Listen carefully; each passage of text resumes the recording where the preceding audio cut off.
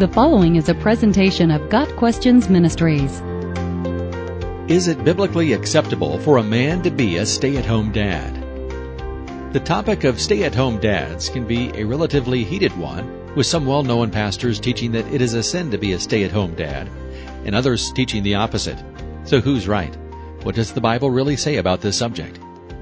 The main verse applicable to the issue of stay-at-home dads is 1 Timothy 5, verse 8. Anyone who does not provide for their relatives, and especially for their own household, has denied the faith and is worse than an unbeliever. As always, the number one rule in accurate Bible interpretation is to consider the context, and it is vitally important that we apply that rule here. Although 1 Timothy 5, verse 8 does not specify stay-at-home dads, it expresses a relevant principle. Paul is stating negatively the truth that he had just laid out in verse 4. But if a widow has children or grandchildren, these should learn first of all to put their religion into practice by caring for their own family, and so repaying their parents and grandparents, for this is pleasing to God.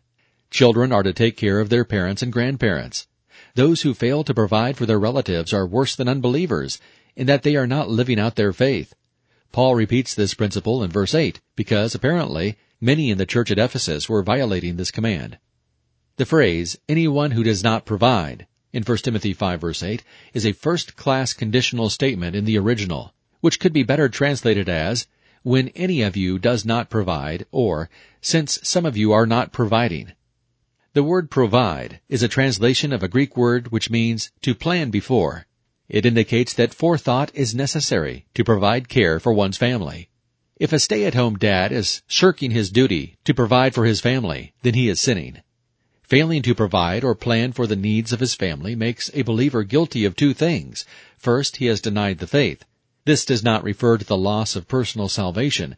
Paul here is not judging the ultimate destination of the soul, but current actions.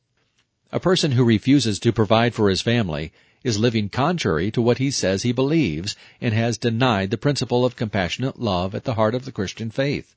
In other words, the real command here for stay-at-home dads and for everyone is that there must be no contradiction between faith and conduct. Second, a believer's failure to provide or plan for the care of his family makes him in practice worse than an unbeliever. Even the pagans knew the importance of providing for their parents. For believers to fail to measure up to that standard is inexcusable. We have a greater responsibility because we have the commandment of God to love and the power of God to enable us to do so. So what are we to take from all this? First of all, Paul is not directing this command only to men or stay-at-home dads, but to everyone.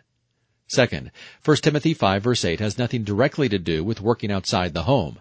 A man should have the foresight to do what is necessary to take care of the needs of his family. For some it may mean working outside the home. For others it may mean working from home, which many stay-at-home dads do. For others, providing for the family may mean supporting and enabling their wives, who bring in the primary source of income.